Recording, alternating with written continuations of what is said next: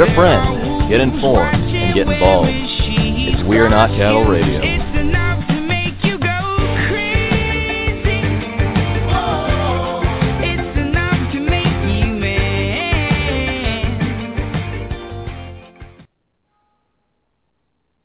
Good evening and welcome to, or good morning. Good God, I'm so used to saying evening. Good morning and welcome to We Are Not Cattle Radio. I am your host, Jake Counts, coming to you live from Atlanta, Georgia. It is the first day of June, 2014.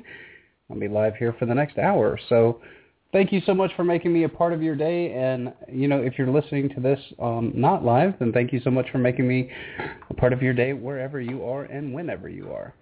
As always, we are here to not only try to get to the bottom of things, but also to shift the paradigm into a conversation that really matters rather than the political football that we always hear about, whether it's through the mainstream media, whether it's through the alternative media, which I have a bone to pick with alternative media as well.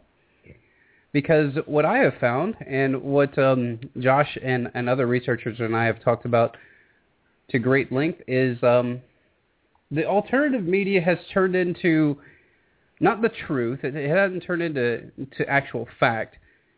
What it's turned into is an alternative story to the mainstream story, which is not what it's about. It's not about the alternative story to the mainstream, somewhat propagandized, somewhat PG-rated version of life. It's supposed to be about truth. It's supposed to be about getting to the real grassroots of the issues. No matter how nasty and dark it may seem, no matter how much it might scare you as an individual, we have to push through our fears, grow up, collectively, not as, you know, the collective, but individually grow up and face the fact that there are going to be some inherent risk in, you know, inhabiting this planet. This planet is a very dynamic and crazy place. Changes all the time. Weather system changes, volcanic eruptions, tectonic plate shifts that cause earthquakes, you name it. This place is bonkers. But we have this idea and this perception that the world's nice and stable, and it's just the humans that are causing the problem, and that we're the ones that are getting this whole cycle out of whack. And for those of you that want to see a deeper dive into this kind of philosophy and theory, I would recommend going to my website, wearenotcattle.net, checking out the documentary series, All Watched Over by Machines of Loving Grace, because the rhetoric and the technology and all of this this idea that we can be one with the machines, and the machines will help us to run our lives and will help us, you know, to better our lives, has already been a concept back in the 1960s and early 70s that was deployed, and it was basically taken over by governmental agencies in order to steer ideas for the planet and once again control the population. And I know that sounds absolutely crazy and ludicrous, but here's a good barometer for you, anybody. For those of you that think that I might be full of malarkey and that I think that the government's got way too much oversight over what we do, the CIA and the NSA and all of your alphabet soup agencies in general, I would challenge you to do this. Think of the most outlandish conspiracy that you could ever think of. Aliens invading, you know, North Carolina, whatever. File a Freedom of Information Act request to the Department of Defense, which used to be called the Department of War, so there's already the wordplay there, and see what happens. Because as we're moving through this cycle, and as I'm beginning to grow and understand and intellectually try to comprehend what happened here in the United States and what else happening around the world and why it's happening, it's always an important question to ask why. But you just can't stop there. You have to find out who, and that's where it gets really fun. What I found is that as you start digging deeper, a lot of these issues that we're running into have been psychological operations run on the public. And once again, I know that sounds bonkers, but Josh and I have some good stuff going. Josh particularly filed a Freedom of Information Act request that I won't talk about in detail, but it said it was going to be time delayed because there was a lot to to go through. They had to connect to a lot of different agencies. They had to go through a lot of different avenues in order to provide the information that Josh was requesting. And then it came out a couple of weeks later that there was a big hoopla about what he actually requested. So we're on the ball here, and we're trying to get to not only the bottom of things, but we're trying to give you a real sense of what's going on in our society. Now, I had a great interview with Tom Campbell on Friday, and that will be airing sometime. You can check it out, the full interview on YouTube. I would highly recommend you go there and watch it, even though there is some latency with the video because he lives in Birmingham and I live here in Atlanta, so the Skype connection isn't the best. But you get the gist of the conversation, and the conversation was very great after about I would say after about minute 55, we turned into a completely different, wait a minute. A friend said the feed went down. Hold on a second. Okay. I wonder what's going on here. I hope it's not the usual shenanigans. Said the feed went down. Okay. So I'm going to keep typing I'm going to keep talking because I am recording this, so I'll just put it up on the website after it's done. Let's say, is it... Oh, sorry, back in the house stuff, everyone. That's really odd. God, can I run a show? I mean, I'm hardwired into my router. I don't understand what the problem is. Can I run a show that doesn't get absolutely debacled every time? Anyway, so moving on as if nothing was going wrong, because once again, this is being recorded.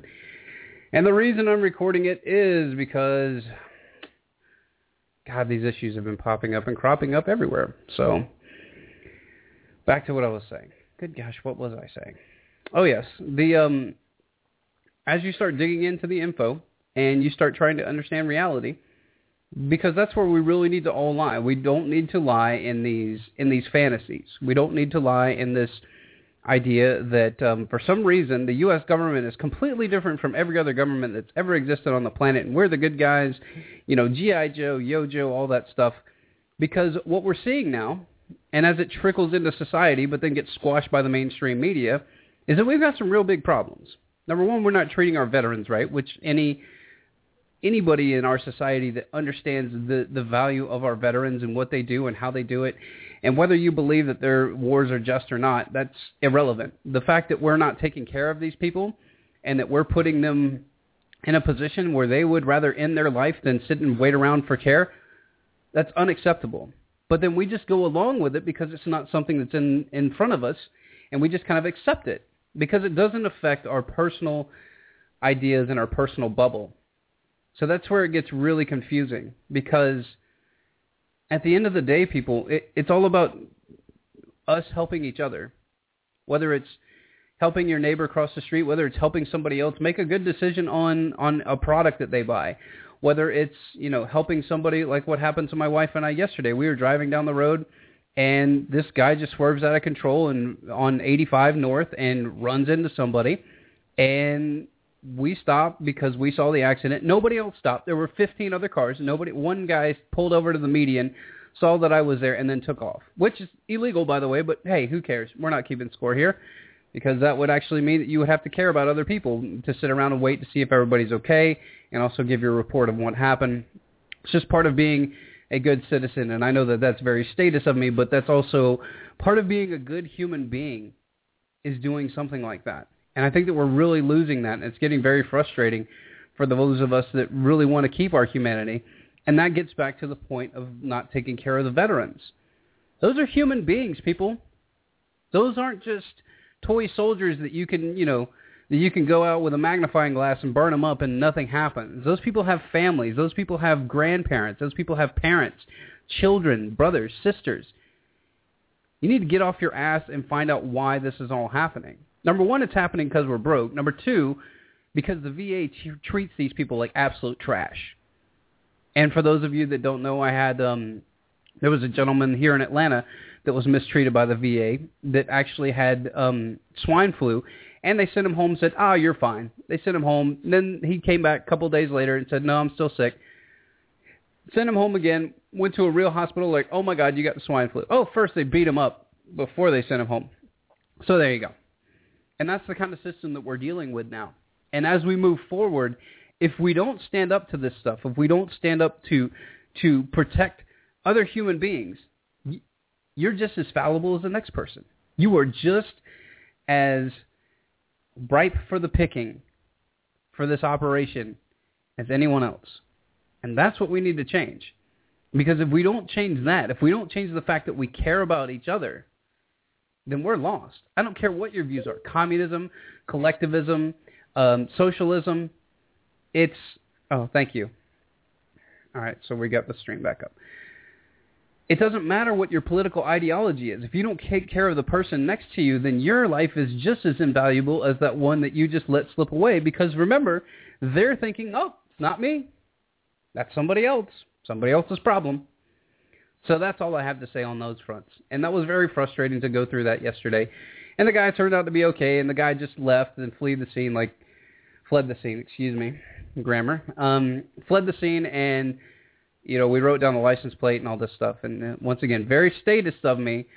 But also, dude, don't damage somebody else's property and then jam and think that nobody's going to follow up on you. So, anyway.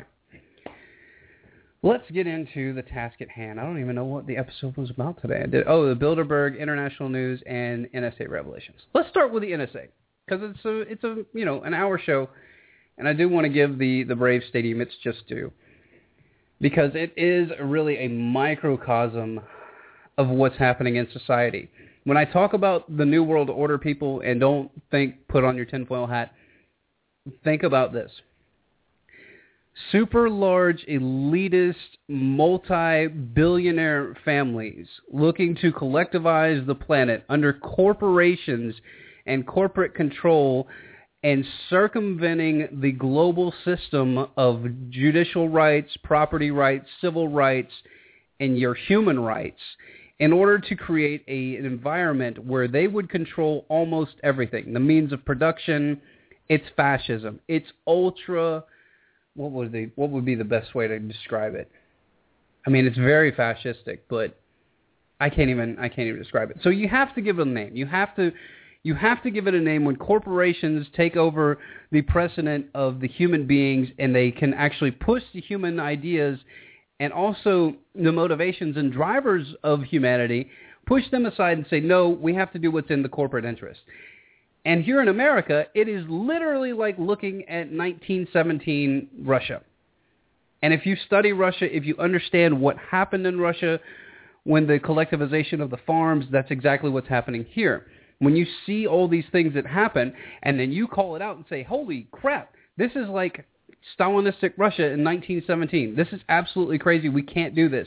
We can't sell off our land to foreign governments. We can't have foreign contracts with governments to come in here with their corporations to build stuff and take it away from the local economy, because that's what we've done to the third world. And look at them. They did so great.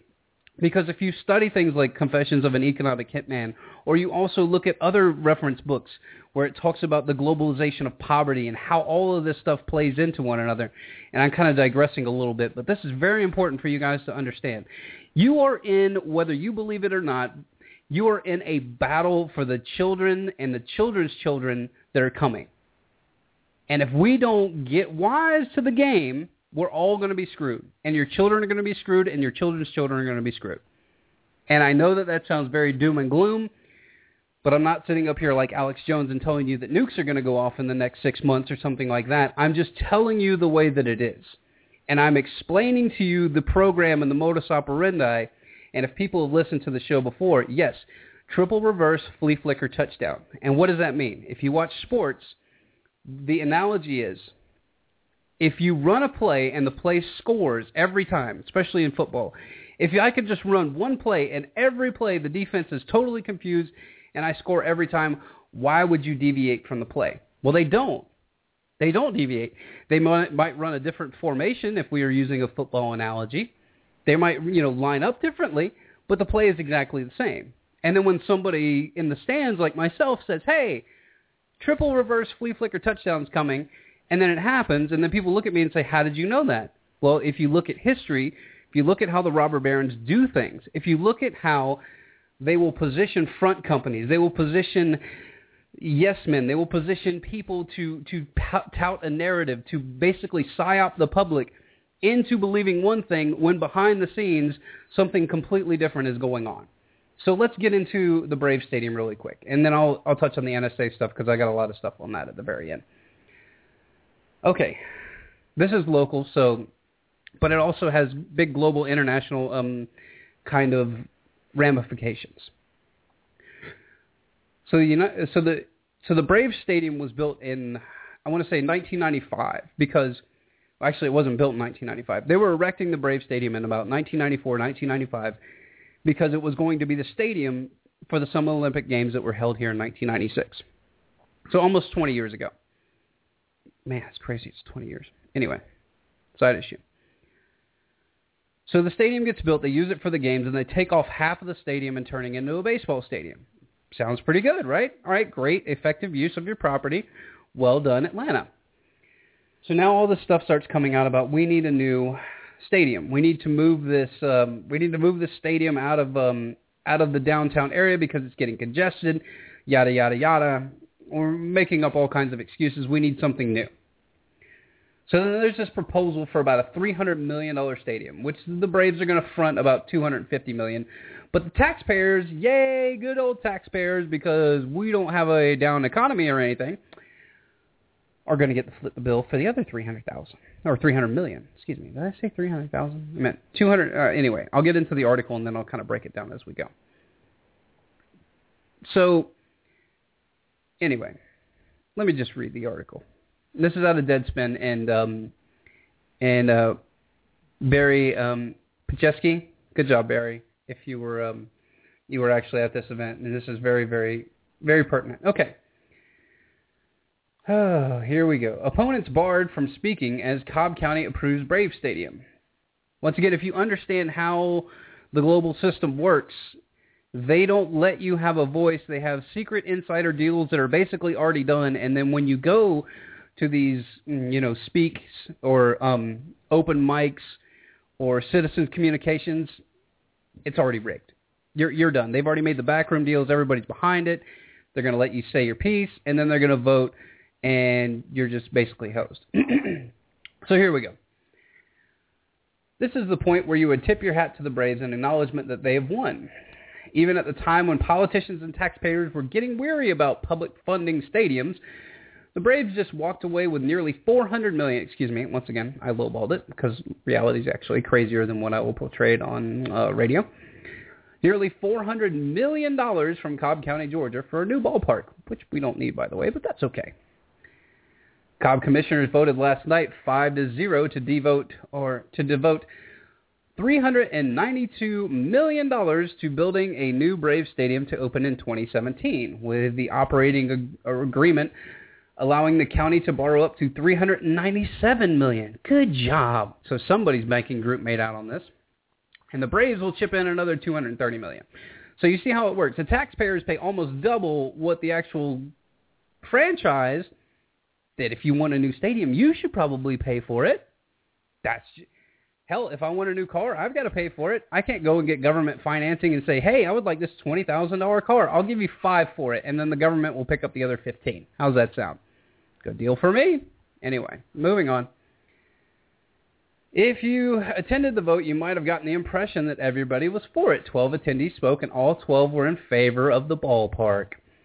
That's because the commissioners only allowed 12 speaking spots, and the pro-ballpark people, quote, business interests, had their supporters lined up to nab the speaking slots about 5 hours before the meeting, which was probably held around 5 o'clock if I would assume, but once again, that would actually know how the world works and know that people are still working and that people would typically need to get out of work and make their way over there so that they could speak. Once again, this is just a stage vestigial deal, and this is why I hate big politics. And this is why I don't participate in politics anymore, because it's all a screw job. Several critics of the deal made their way towards the front of the commissioner, asked if they'd be given the opportunity to speak. For a minute, the scene turned tense when when they would not relent from the floor. Yeah, because they don't want to be gang raped by $400 million of their tax money. I mean, I would be pissed too. They were critical of the process and limiting the floor to a dozen speakers for such an important vote. Absolutely. But, once again, they're going to rig it in their favor. So, continuing, one of those critics, Ben Williams, the Cobb chapter for the Southern Christian Leadership Conference, afterward accused the commissioner of ignoring the voice of the people. Yeah, why would you? I mean, government already does whatever the hell it wants anyway. Why would the local government be any different? Because you guys never do anything. You never push back. This is why government runs over you, because you don't push back. You don't speak out. You just say, oh, well, I'll go to work on Monday, whatever. Or you just go, I'm just going to go watch some CNN or something, and then I'll just, I'll go talk to my friends at the water cooler about it tomorrow. The key, people, is to get out and do things. I know action takes a lot of time. Well, time is very precious to human beings because it is the limited commodity that we have. But if you don't invest your time in the places where it's going to make a difference, you are going to become a slave. And welcome to your modern serfdom. Continuing. I'm on a preacher podium here. I don't know if it's because it's 11 o'clock on Sunday or what. I don't know. Another critic, Rich Pellegrino, said that the process was stacked against the people who couldn't leave work early enough to spend hours waiting in line to speak. Pellegrino, with the Citizens for Governmental Transparency, man, that sounds like an evil organization, said that he arrived about an hour before the meeting and was too late to get on the list to speak. He said, we're working people. We're not for corporate welfare. Oh, really? I wonder what this is all about. It's a slap in the face. Yeah, because, once again, we don't do anything. Cobb County Commission Chairman Tim Lee said that the rules were, quote, followed in the best interest of everyone in attendance, which means they were followed in the corporate interest. Oh, and continuing. Those against the stadium deal were forcibly removed from the courtroom. Yes, because in America, you do not get to speak your First Amendment, and especially if you're going to get gang raped by a bunch of international corporations and you don't want your tax dollars to go to them and you would actually like to see your tax dollars go in your pocket, you're a terrorist. The meeting was within 2 hours. The commission was approving everything without debating or taking questions. Yes, because that's a free country. The Braves have been masters in brokering deals with no dissent, and it goes on and on and on. Funding secured through creative taxation, which means, once again, bending you over a table and talking to you very sweetly while they do it. Specifically chosen to avoid requiring public referendum. Imagine that. Cobb County residents were never allowed to vote on giving $397 million to a baseball team. The actual vote on the operating agreement was only announced after 6 p.m. on Friday before Memorial Day. Concerned parties had just a long weekend to examine the details of the massive deal. This is how everything is done in Washington. People have to understand this, and we have to do something about it.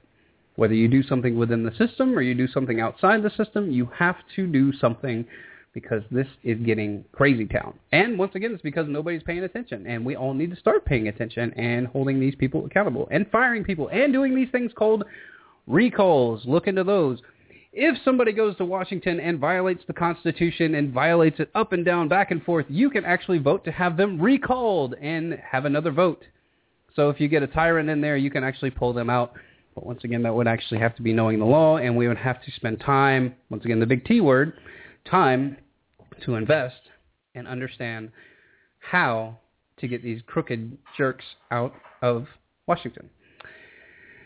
Continuing, and the deal still contains questions and landmines. The Cobb County has committed just $14 million to transportation improvements that would likely cost 10 times that. Oh, yes, so we'll probably have another referendum where the other Cobb County residents can vote to have another $140 million jumped on top of them because, you know what, it's the Braves. Come on. It's America's team. Be a team player. They're owned by Disney, but that doesn't matter. The bond measures released at the first time on Friday night revealed that the Braves do not actually guarantee that the $400 million in private development around the stadium that they have been touting, rendering one of the project's biggest selling points in the imaginary imagine that. They're not going to give it to local businesses. Oh. This is how it happens, people. This is how it happens. And yes, there's comments about the GOP and all this stuff. Like, look, people, if you don't get off your political soapboxes and say, oh, I'm a Democrat, so I'm for this, or I'm a Republican, we're all hosed. If you haven't figured out that the political divide and conquer, the Republican and Democrat stuff, is just to keep you infighting over political football ideas like abortion, all of these other, like, abortion, let's see, what's another one? Equal minimum wage requirements, immigration. These are all political football issues, all political distractions. Because it's things that you can galvanize certain people with their mindset and their ideas, and then show them, say, hey, these people don't care about other people because they're not for a tax increase, and they don't want to give half of their money to people that are on welfare. They're evil. Go get them. And then half of the public gets stirred up because they're very empathetic, and they go, oh, yes, you people are evil. And then the other half go, no. These people should actually be working to help improve society. And then if they work, they'll actually be more fulfilled, and they won't sit on their butt all the time, and they'll actually have a better life, and they'll raise everybody's standard of living. And then the political football ensues. So anyway, getting away from that. And I might cover the toddler thing here in a second. What time is it? I need a clock. I need a doomsday clock. All right, so anyway, got about half an hour left. This should be able to do it. Okay. Transitioning away from big government, big business. But once again, to just put a capstone on it, and for those of you that understand symbolism will absolutely laugh when they hear that. A capstone on this whole thing. Mega corporations will use local governments with backroom deals to push things like this. Take, for example, a couple of years ago, there was a big push for a super speedway in, I think it was Dallas or Austin. I can't remember which city it was. But it's for the Formula One. So it's a couple of $1 billion racetrack, and guess what? They passed a referendum to where all the money is funded by the taxpayers. But then all the profits go to the people that actually own the Formula One entity itself. So understanding how this works, they get you to pay for all of this stuff, the building, the construction, the labor, all of that, and then they take the profits. It's exactly what the Braves Stadium situation is.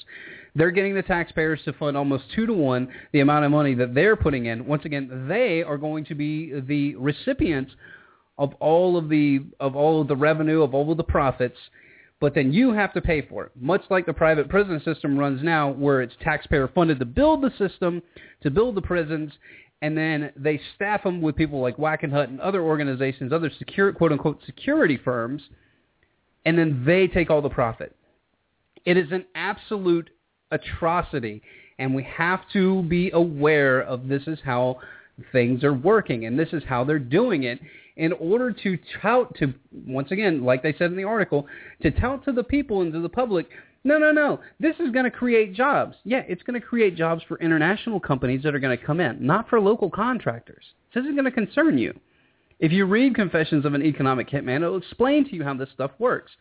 They go and they fund a big operation like over in Panama, or they fund a big operation in Indonesia to build a power plant, and instead of getting and all of the government people get bought off, and they're like, okay, this sounds great, we're going to have all this money to build a power plant, and then instead of giving it to local contractors and local companies to build the power plant, which would build up the economy, which would give people jobs, which would raise the standard of living for these people, they give it to international firms as a stipulation in the contract that it has to go to international firms.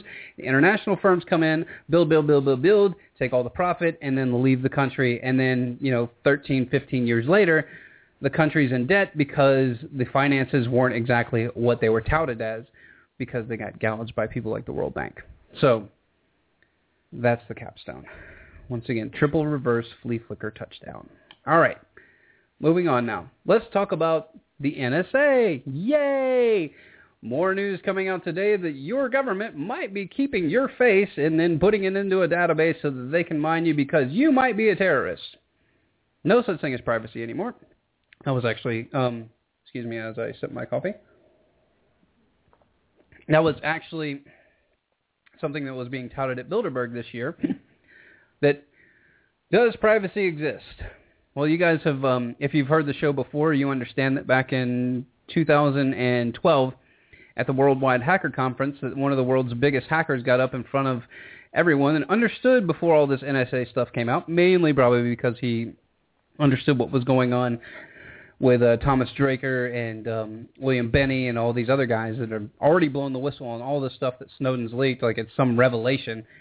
And as we covered on the last podcast, oh, God, what did we say about 3-4 weeks ago that Snowden was going to be a government agent just because of the way everything was panning out? Didn't make sense that he was the one that was the big story. Didn't make sense that it was a where in the world is Edward Snowden, like Carmen Sandiego, like trying to plot him out and find him.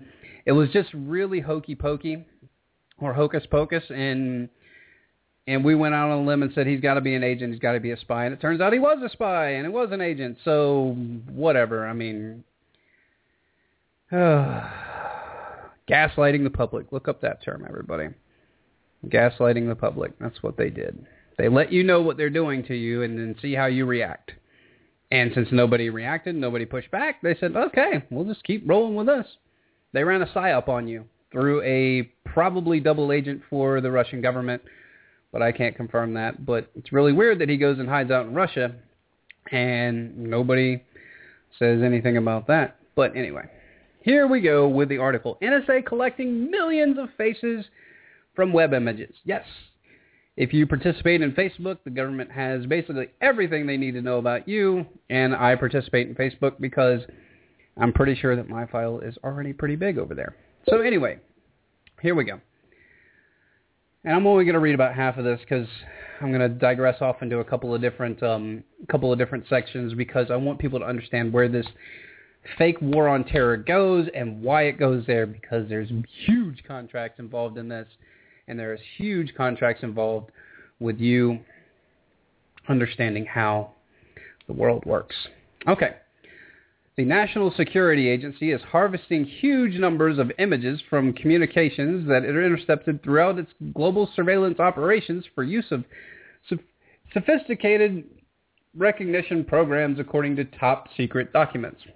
It's not really top secret. That stuff was leaked very long ago. But anyway, the spy agency's reliance on facial recognition technology has grown significantly over the last 4 years, and the agent has turned to new software to exploit the flood of images, including in emails, text messages, social media, video conferences, and other communications, the NSA documents revealed. Agency officials believe the technology has advanced to revolutionize the way that the NSA finds intelligence targets around the world, the documents show. The agency ambitions of high sensitive ability to scale its efforts and to not have previously been disclosed. The agency intercepts millions of images per day, including 55,000 facial recognition quality images. Yeah, those are high resolution because they have to get the dimensions of your face and the width and all kinds of different parameters of how your face looks for certain data points. Which translate into tremendous untapped potential, according to 2011 documents obtained by the former agency contractor Edward J. Snowden. No mention of spy there, but who's counting? While once focused on written and oral communications, the NSA now considers facial recognitions, finger points, and other identifiers just as important to its missions of tracking suspected terrorists, aka people like myself, and other intelligence agencies, and the documents show. Okay. And then they have a picture of Abdullah Muttalib, the underwear bomber, which I will debunk all of that stuff here in a second. And then the Times Square bomber, which you guys can read some books on him and find out let's find out if either of these guys were terrorists or if they were just shills set up by the United States government. I've got an idea which one's right. Okay, so anyway, continuing in the article.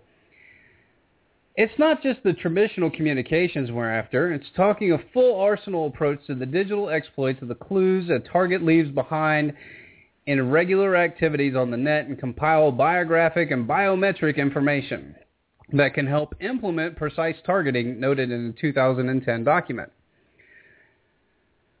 One NSA PowerPoint presentation from 2011, for example, displays several photographs of an unidentified man, sometimes bearded, otherwise clean-shaven, in different settings, and along with 24 other data points around him. It includes whether he was a Transportation Security Administration no-fly list, which is actually funny in and of itself because, number one, you don't know how you got on there, and number two, there's no way to get yourself off, so that's a free country as well.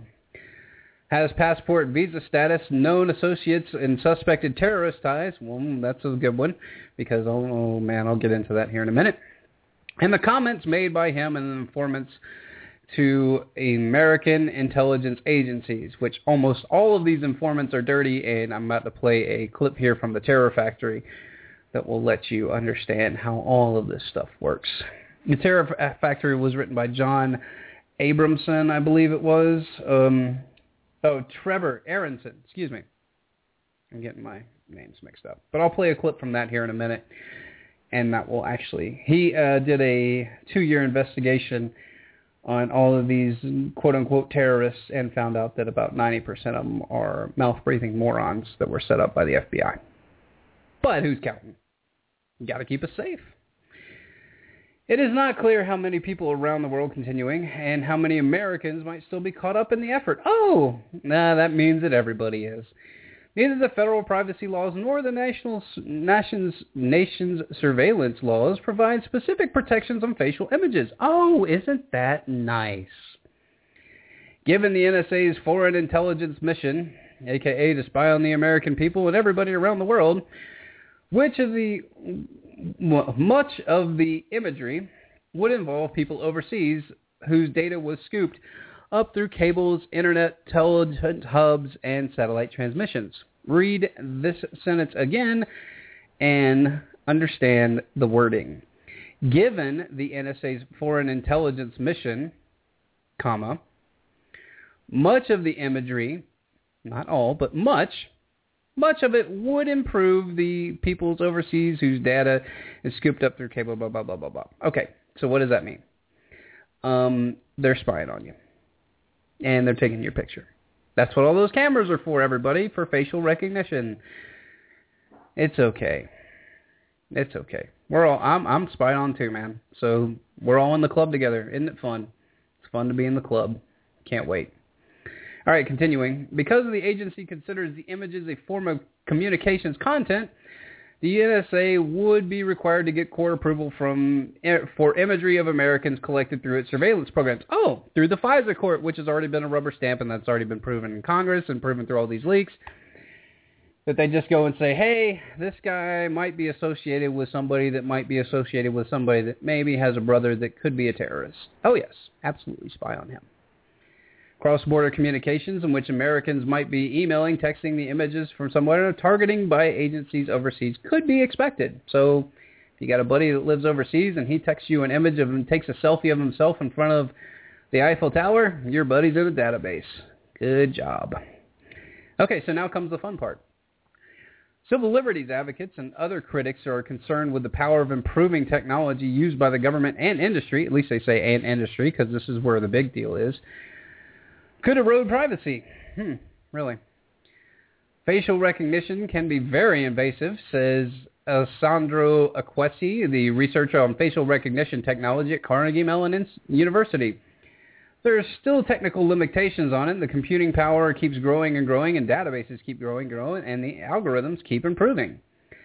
State and local law enforcement agencies are relying on a wide range of databases of facial recognition, including driver's licenses, Facebook, and to identify suspects. Yeah, not to track and trace you because we're all suspects. Remember that, people. You don't have any privacy. Yes, you are all suspects. Guilty until proven innocent. Our nation has officially been flipped on its head. The FBI is developing what it calls next generation identification, which will probably, here it comes, project to combine automated fingerprint identification system with facial recognition and other biometric data. Oh man, is this going to be fun. Please, people, can we not go here? Can we not all turn into numbers with scan cards and, biometric? Oh, my God. Can we please just not go there as a society? Do we really need this? All right. Anyway, Oh, but it's to keep us safe. I forgot. Daddy government keeping us safe. So ridiculous. And I'm just going to finish 2 more paragraphs, and we're going to get into this stuff. The State Department has had several outside experts say that it could be the largest facial recognition database in the federal government, storing hundreds of millions of photos of American passport holders, foreign visa applicants. And the Department of Homeland Security is funding pilot projects at police departments around the country to match suspects against faces in the crowd. Yeah. Remember, those cameras aren't for you guys. They're just for, license plates and, tracking traffic and stuff. It's not for tracking you everywhere you go and, selling it to large corporations so they can target market you. And come on. That would be a conspiracy. Actually, that would be a really big conspiracy, wouldn't it?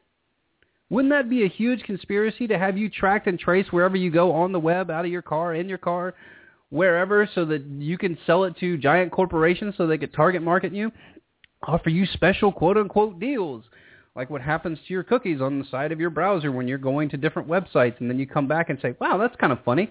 I do need diapers. How did they know? 1996 Telecommunications Act, people. They started doing this stuff a long time ago, and now they're getting really, really good at it. And the intelligence apparatus of the NSA is ginormous. It's actually about 3 times the size of the CIA. So, we're in good hands, though. They're keeping us safe from the terrorists that they create. It's great. The NSA, though, is uniquely in its ability to match images through troves of private communications. We would not be doing our job. Once again, this is like Amtssprache of what the Nazis used to do. Well, my job is just to drive the trains, and I got to do my job, so there you go. We'd not be doing our job if we didn't seek ways to continuously improve the precision of signals of intelligence activities, aimed to counter the efforts of valid foreign intelligence targets to disguise themselves and conceal plans to harm the United States and its allies. Okay, pop quiz, everybody. When's the last time the United States was attacked by a terrorist that wasn't manufactured or didn't have some kind of CIA tie somewhere? If you said the Boston bombing, you lose, because they were attached to the CIA. And one of the buddies that just happened to be living with him said, hey, the FBI is coming to question me. I think they're going to kill me. And yeah, they shot him in the back of the head because they said he resisted. But don't worry about that, because then that means that the government would actually be evil, and it would be kind of scary. And it's much easier to just think it's just nice people doing this. Much easier. Okay, so once again, it was a Vinay Vines, the agency spokesperson. Oh, you're the spokesperson for the spy grid. Awesome.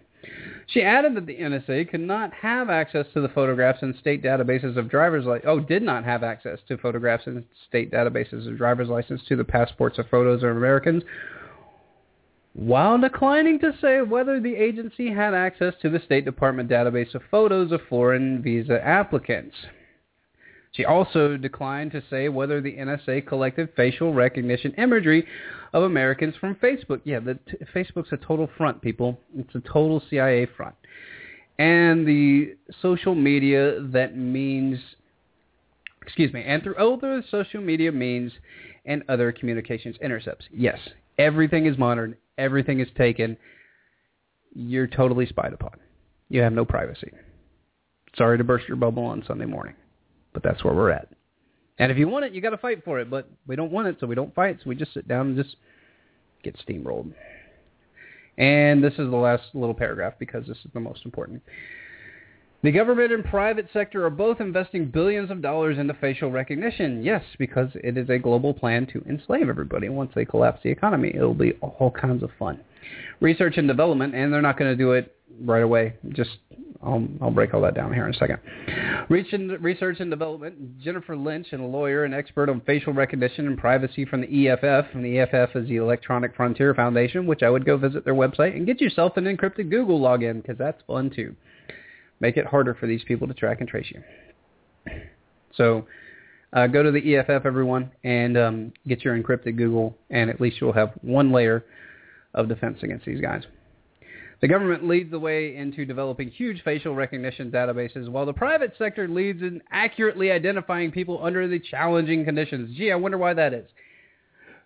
Because they want your data.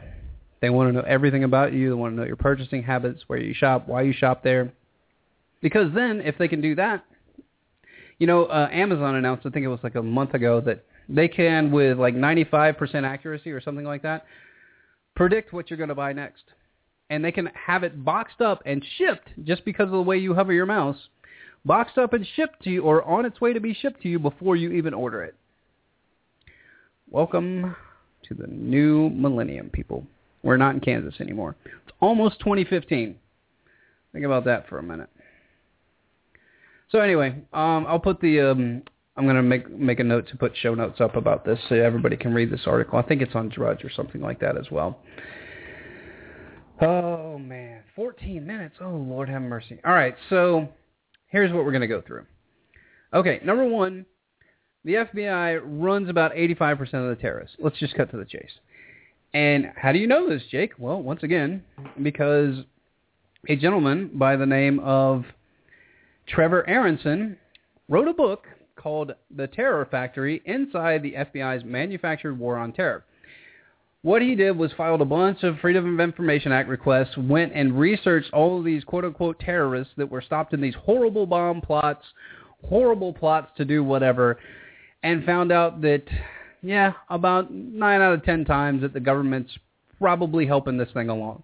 And not just nudging the people, like giving them the bomb, giving them the money, making first contact with these people, coercing them into doing these things, and then right before they do it, they go, ha, gotcha. It's kind of like the South Park episode where, all right, it's really, really grotesque, but the South Park episode, I think it's the one where it's the royal wedding. So if you guys want to go watch that, and it shows the cop entrapping these people for prostitution, and that's basically how it works, but on a grander scale. So let's talk about this briefly as I play a clip from the audiobook, and I think that this is in Chapter 2, and I'm giving him just due because this is absolutely fantastic. So here we go. Hopefully you guys will be able to hear this. Of the astute work of the FBI, the diabolical plans of a would-be al-Qaeda sympathizer were uncovered, Pennsylvania U.S. Attorney Thomas A. Marino said in a statement following Reynolds' conviction. Individuals such as Reynolds represent a threat to our safety. I commend the FBI and everyone involved in the prosecution of this case for bringing him to justice. Despite his conviction, was Reynolds a dangerous terrorist? The answer is no. He was a troubled man, unlikely to escape the fringes of society. He talked big and had a history of doing stupid things. He was unemployed, broke, and living with his mother at middle age, a caricature of the all-American loser. But an informant posing as an al-Qaeda operative offered him more money than he had ever seen at one time in his entire life, and overnight he became a threat to our safety. For years, as an investigative reporter with newspapers, I couldn't help but notice how the U.S. government was putting forward to the public people who seemed to have become terrorists only as a result of the prodding and inducements of FBI informants and undercover agents. In most of these cases, the defendants appeared to be sad sacks, like Michael Curtis Reynolds, individuals with no capacity to do any significant harm if left to their own devices. And it was FBI informants who provided the ideas, the means, and the opportunities for horrific plots involving the bombings of government buildings and office towers, synagogues, and public transit systems. Curious, I began pulling court records about these cases and documenting which ones involved defendants who, like Reynolds, had no actual contacts with terrorist organizations and were lured into their plots by FBI informants. A provocative question underpinned my research. How many so-called terrorists prosecuted in U.S. courts since 9/11 were real terrorists? I wanted to do a systematic analysis of all terrorism cases since September 11, 2001, to answer this question, but I hit an early roadblock. While the U.S. Department of Justice tracked terrorism prosecutions internally, this data was not made public. I needed to know exactly which cases the Justice Department considered terrorism-related, and so I needed this internal data, which was impossible to obtain without someone leaking it from the inside. Ironically, it was Khalid Sheikh Mohammed, the Kuwaiti-born mastermind of the 9/11 attacks, who was responsible for my lucky break. After his capture in Pakistan in 2003, Mohammed had been sent to the U.S. detention facility at Guantanamo Bay Naval Base in Cuba. In November 2009, U.S. Attorney General Eric Holder decided that the Justice Department would prosecute Mohammed and 4 others involved in planning the 9/11 attacks at the U.S. District Court in Manhattan. Citing concerns about public safety and the handling of potentially classified information during a trial that would be open to the public, Congress questioned the wisdom of putting the 9/11 mastermind on trial on U.S. soil. Holder appeared before Congress in March 2010 to assure the public that the Justice Department was not only capable of providing a secure and fair setting for the trial, but also was well accomplished in prosecuting terrorists. To prove the latter, the Attorney General provided a document containing nearly 9 years' worth of the very data I needed. A list of about 400 people whom the Justice Department had prosecuted in the United States since 9/11 and considered terrorists. The document explained clearly, and for the first time publicly, how the Justice Department determined whether a particular defendant was a terrorist. The government segregated terrorism offenses into 2 categories. Category 1 included the kind of offenses you would typically associate with terrorism, such as aircraft sabotage, hostage-taking, and providing material support to terrorists. Category 2 offenses could be any federal crime in the United States, including lower-level felony offenses such as immigration violation or lying to an FBI agent, committed by someone who had a link, however oblique, to international terrorism. For the first time, I had a government data set that could form the basis of a systematic analysis of terrorism prosecutions since 9/11, and a formula to use in determining whether future cases fit the Justice Department's terrorism criteria. How many of the defendants posed actual threats based on the evidence? How many of the prosecutions involved FBI sting operations using informants? How many of those informants played such an active role in the investigation that they reasonably could be described as agents provocateurs? Those were just some of the questions I wanted to answer. And the data Attorney General Holder and the Justice Department provided represented only the beginning. For every case, I would need to pore over hundreds, if not thousands, of pages of court records to answer those questions. I would also need to add and analyze defendants whose cases met the Justice Department's criteria for terrorism, but were announced after Holder released his document in March 2010. The cost of and time needed for this type of investigation seemed staggering, and I had about as much capacity to do it on my own as Michael Curtis Reynolds had on his own of bombing the Trans-Alaska Pipeline. While I had some early research funding from the Carnegie Legal Reporting Fellowship at Syracuse. Okay, so I can't play the whole clip, but it goes on to talk about the federal government has a 98% conviction rate when it comes to terrorism cases, mainly because they set these people up, just like he talks about. Most of them are nobodies. Most of them have no idea what freaking planet they're on and could much less cook up a bomb or mastermind a scheme. Does that mean that there aren't real terrorists out there? No. That does not mean that there aren't real terrorists out there. But the perception to the public is what we're really looking at here. Are these guys really perceived threats? Are they really threats for us? And the answer to that question is basically no, they're not. So why all this hoopla? Why all the dog and pony show? Why all of it? Because there's billions of dollars, people. Billions of dollars at stake and billions of government contracts, no-bid contracts. So they have to have a reason. You have to have a reason to have these people on the payroll. You have to have a reason for all of these things. And yes, I'm not bashing the agencies specifically. I'm just calling your attention to the reality of the situation. And the reality of the situation is the majority of these people that run operations here in America, terrorist operations, and then we go applaud and say, yay, good job, we caught the terrorist. It's all smoke and mirrors. Welcome to the world. And if you didn't want to go there, then this morning, I hope you had your coffee and your seatbelt on, because this was a crash course in reality on how everything works, from the global geopolitics to the manufactured war on terror. Now, here I'm going to play, since we got about 5 minutes left, I'm going to play a clip. This is Haskell's recount. Kurt Haskell, who was an attorney, by the way, so he understands. He's a community attorney and a lawyer, and a community. He's an attorney and a community leader, so he understands the ramification of lying under oath. And he testified that the underwear bomber, Khalid, or whatever the heck the guy's name was, I can't even remember now. I'll go over it. Was basically helped on the plane by an agency of the government. Was given the bomb and then tried to light a shoe bomb, which was C4, which anybody that knows anything about explosives, you can't do that. And then they grab him and say, oh my God, we've got to stick our hands in your pants now because there's a guy with a shoe bomb. So here we go. And enjoy, everybody, and then I'll be back on the backside in the show. Once again, thank you so much for listening if you're listening live. If you want to share this broadcast with people, please do.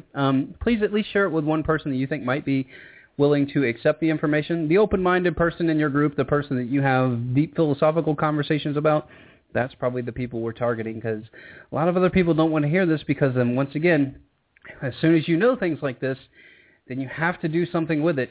You have to tell people about it. You have to research it for yourself. And that is the one thing that I would tell you is that do not, please God, do not take my word of advice for it. Take my understanding for it. Do your own research and make your own intellect swell. Because once you have that, then you can see through the trivium and other methodologies the lies that are being pushed to you with declarative statements and how it all works and how PSYOPs work. Because right now we are under a big PSYOP, and that's just the way it is. So here we go. Kurt Haskell blowing the whistle on the underwear bomber and the local news covering it. Here we go. Today's scare comes as the man known as the underwear bomber appears in federal court in Detroit. Umar Farouk Abdul-Muttalib is accused of trying to blow up a plane over Detroit on Christmas Day 2009. Fox News' Amy Lang has more from outside federal court, where a trial date has now been set. Amy. Yes, a trial date has been set, but it was actually more interesting to hear from a couple of the passengers who showed up here at court today, who have a very interesting theory about what really happened. Oh, they have a theory, but wait, whoa. All right, so time. Propaganda right there. They have an interesting theory about what happened, yet they were the eyewitnesses. Remember, we went from a country where the media asked all the questions to the media having all the answers. This is a low-end PSYOP, and they don't even realize they're doing a PSYOP. They're just like, well, just spin it. Just spin it. That's a PSYOP. Anyway. U.S. government escorted him through security without a pass. Okay, so I got to rewind it. So here we go. All right, so here we go. Sorry about that, everybody. I had to jump in because you have to understand these declarative statements when they happen and just know that it's BS and call it. The U.S. government escorted him through security without a passport, and we believe gave him an intentionally defective bomb. It's a startling allegation from two local attorneys who were on board the 2009 Christmas Day flight to Detroit when Umar Farouk Abdul-Muttalib tried to blow up a bomb hidden in his underwear. Kurt and Lori Haskell think the U.S. government was behind the whole thing. It was intentional, and it went this far to further the war on terror, to get body scanners in the airports, to increase the TSA's budget. 90 seconds. Other reasons you want to list. The Haskells say in Amsterdam, before boarding the flight to Detroit, they witnessed Abdul-Muttalib arguing with a ticket agent at the gate because he didn't have a passport, when a man in a tan suit with an American accent intervened. The ticket agent did not want to allow Muttalib on the flight, and this man was very insistent of it. And then she referred them to a manager down the hallway. They next saw Abdul-Muttalib on board the plane when they saw fire and people screaming. Abdul-Muttalib has insisted on representing himself in this case. 60 seconds. October 4th, and could include up to 400 witnesses. It's a very, like I said, very serious case with a lot of potential, a lot of evidence that has to be reviewed, and a lot of witnesses which must be interviewed in order to properly prepare the case. That's Abdul-Muttalib's standby attorney, Anthony Chambers, although the judge has urged Abdul-Muttalib to have Chambers represent him. So far, he's refused. Okay, so there you go, everybody. All right, so that's it for the show, everyone. If you're listening live, I'm going to cover this. I'm going to break it down for another 2 minutes on the backside so you guys can listen to the rebroadcast version. Once again, thank you for listening. Once again, share the show with people you know, people you love, people you like. because we have to get into the realm of reality if we're going to have conversations about how we want our culture and society to progress. So thanks for listening, everyone. Once again, get a friend, get informed, and get involved, and check out the end of this podcast through the website wearenotcattle.net, and enjoy your Sunday. Thanks. All right, so now to break down this really quickly. Okay. The body scanners were actually stationed ready to be deployed before all this stuff happens. So what does that mean?